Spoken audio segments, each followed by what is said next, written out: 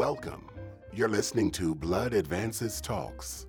Blood Advances Talks are scholarly review articles that are presented in an audio format and published in the American Society of Hematology's open access journal, Blood Advances. Transcripts for Blood Advances Talks undergo the same rigorous peer review process as all articles published in Blood Advances and can be downloaded by visiting bloodadvances.org. We thank you for listening. My name is Martin Tallman from the Department of Medicine, the Leukemia Service at Memorial Sloan Kettering Cancer Center.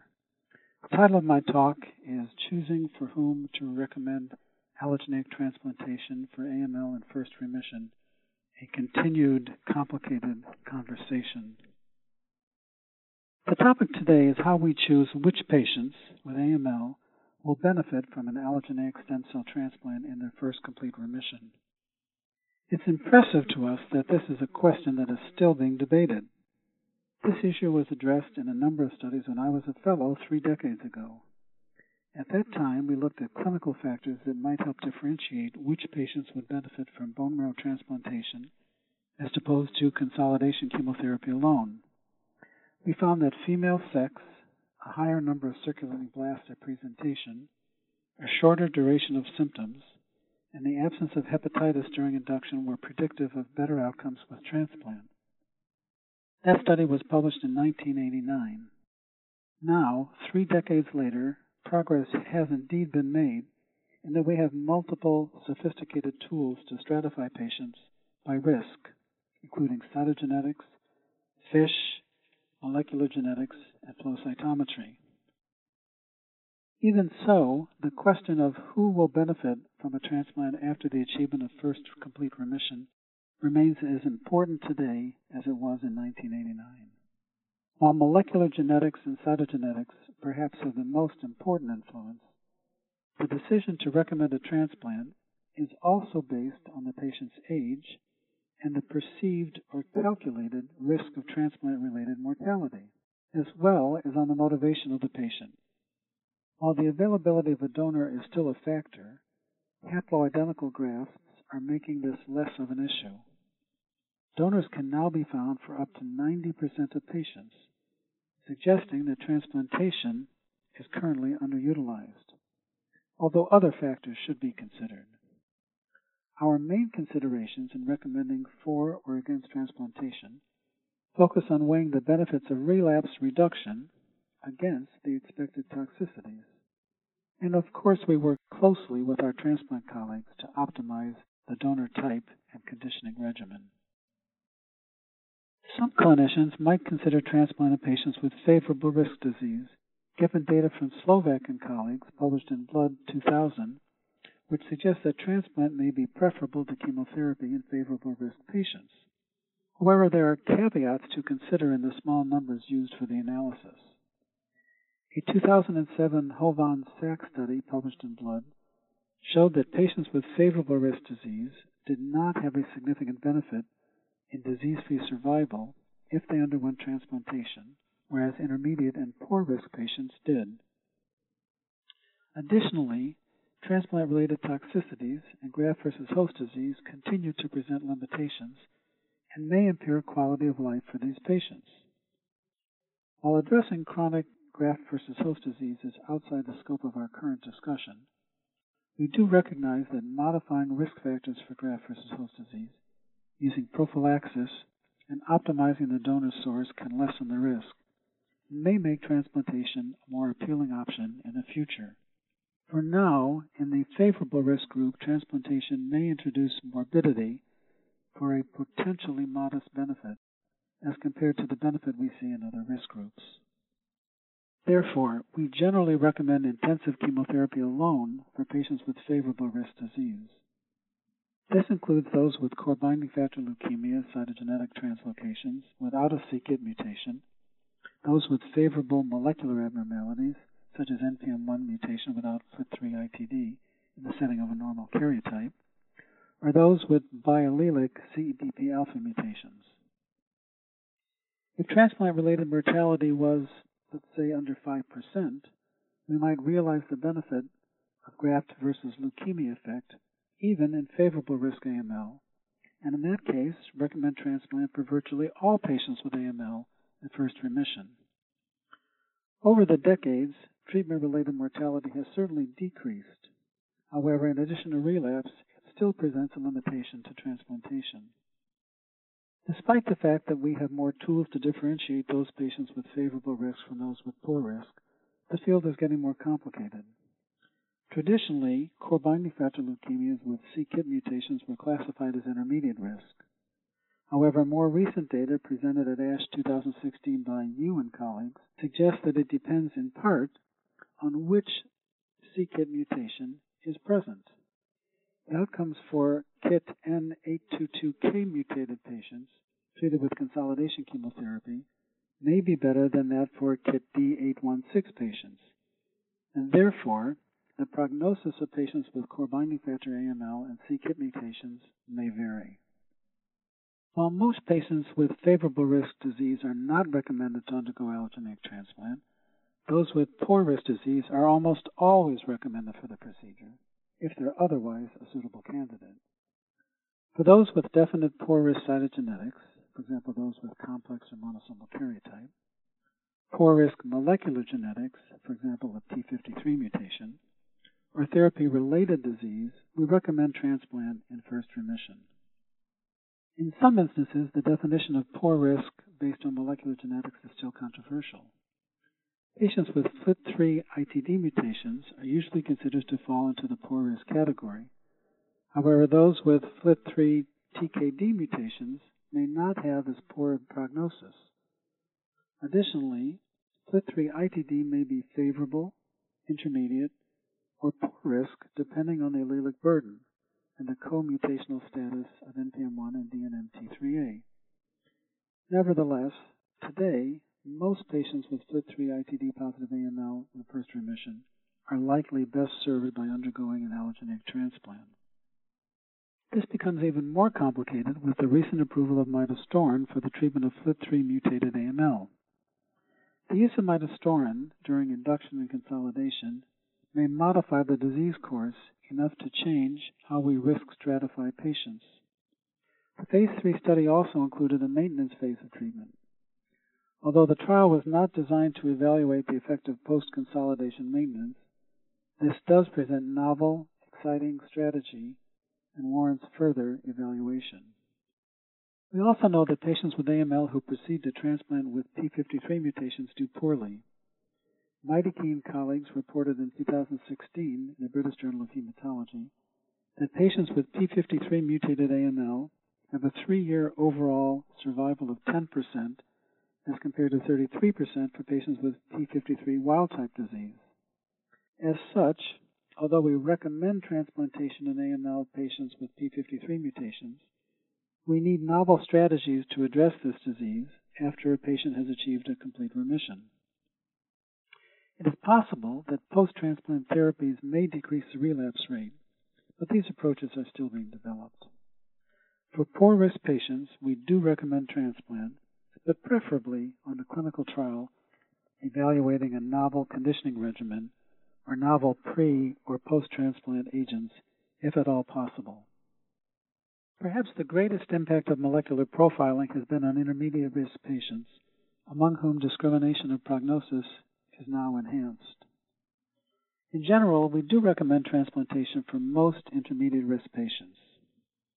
There are cases in which patients with intermediate-risk disease may not wish to undergo the procedure, and we consider such cases on an individual basis. For example, we recently saw a patient with intermediate-risk AML who had normal cytogenetics at the time of diagnosis and who asked for our opinion on whether or not to pursue a transplant. We considered whether or not factors in his case might make us favor transplantation.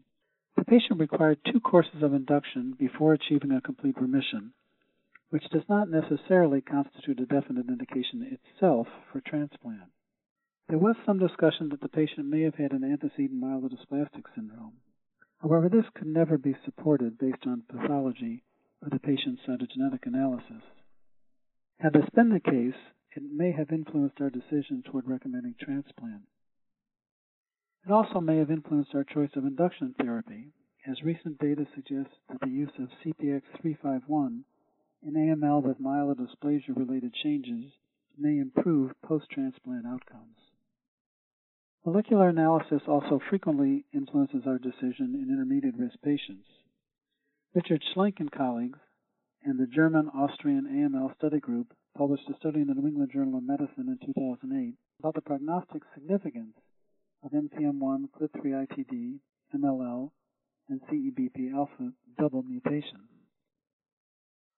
Those with NPM1 without FLT3-ITD and those with CEBP alpha double mutations had the best prognosis, whereas those with MLL partial tandem duplications tended to fare worse.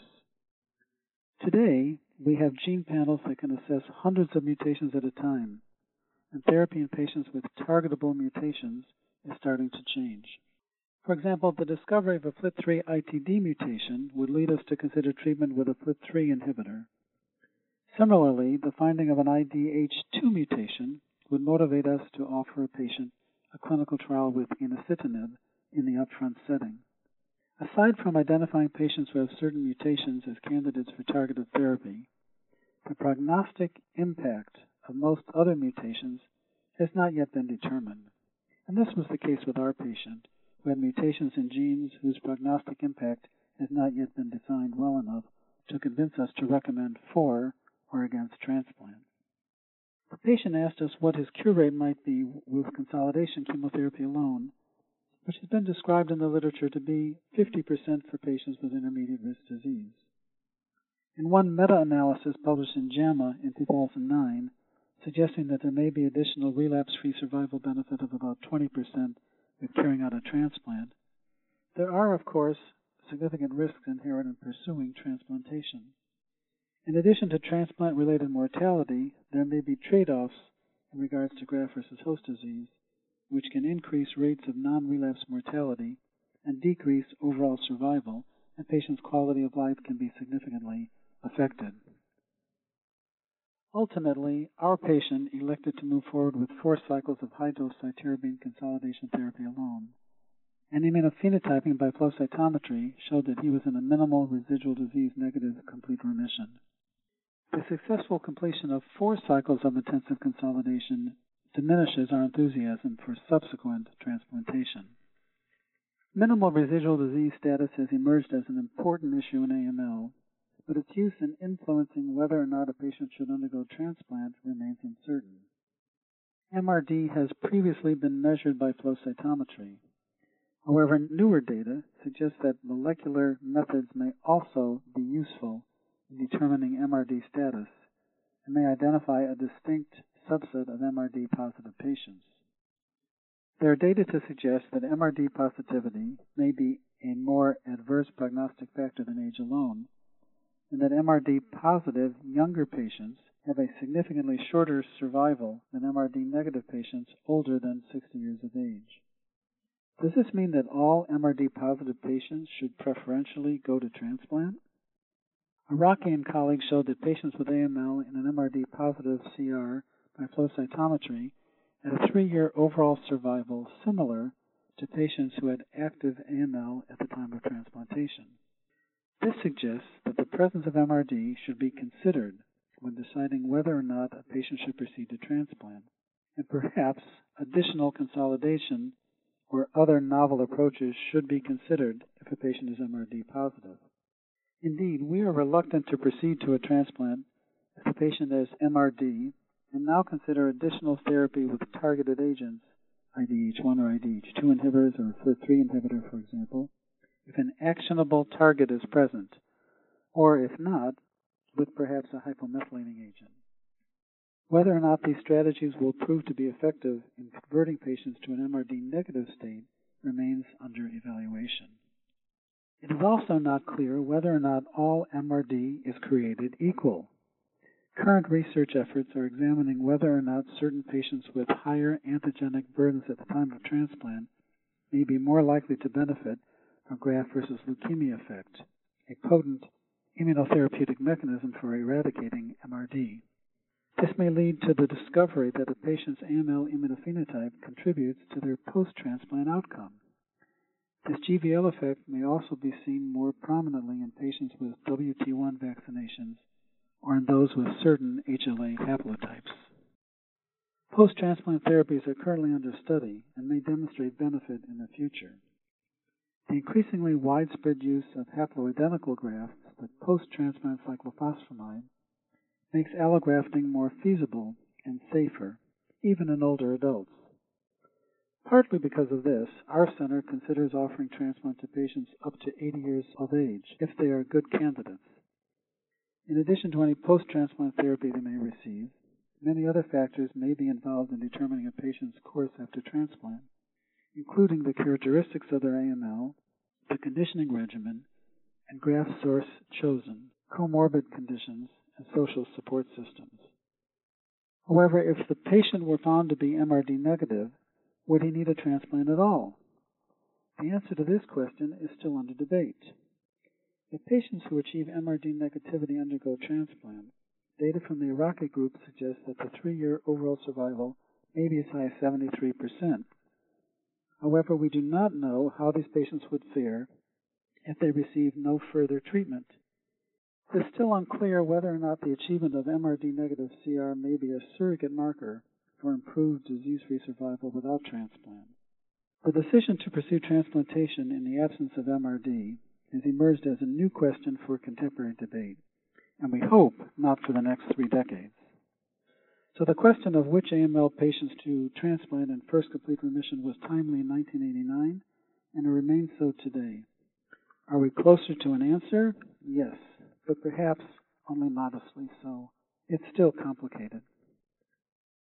This text was co-authored by Dr. Kamal Mendrajani, a third-year fellow in the Department of Medicine at Memorial Sloan Kettering Cancer Center.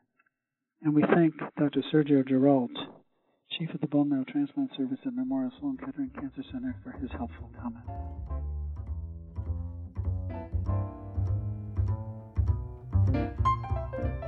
You've been listening to Blood Advances Talks. Please visit bloodadvances.org for more audio reviews and for information on how to subscribe to the Blood Advances Talks podcast. A full transcript of this podcast can be found online. Music for Blood Advances Talks is performed by the Art Tipolo Trio and provided by Dr. Art Tipolo. This presentation is copyrighted by the American Society of Hematology. We thank you for listening.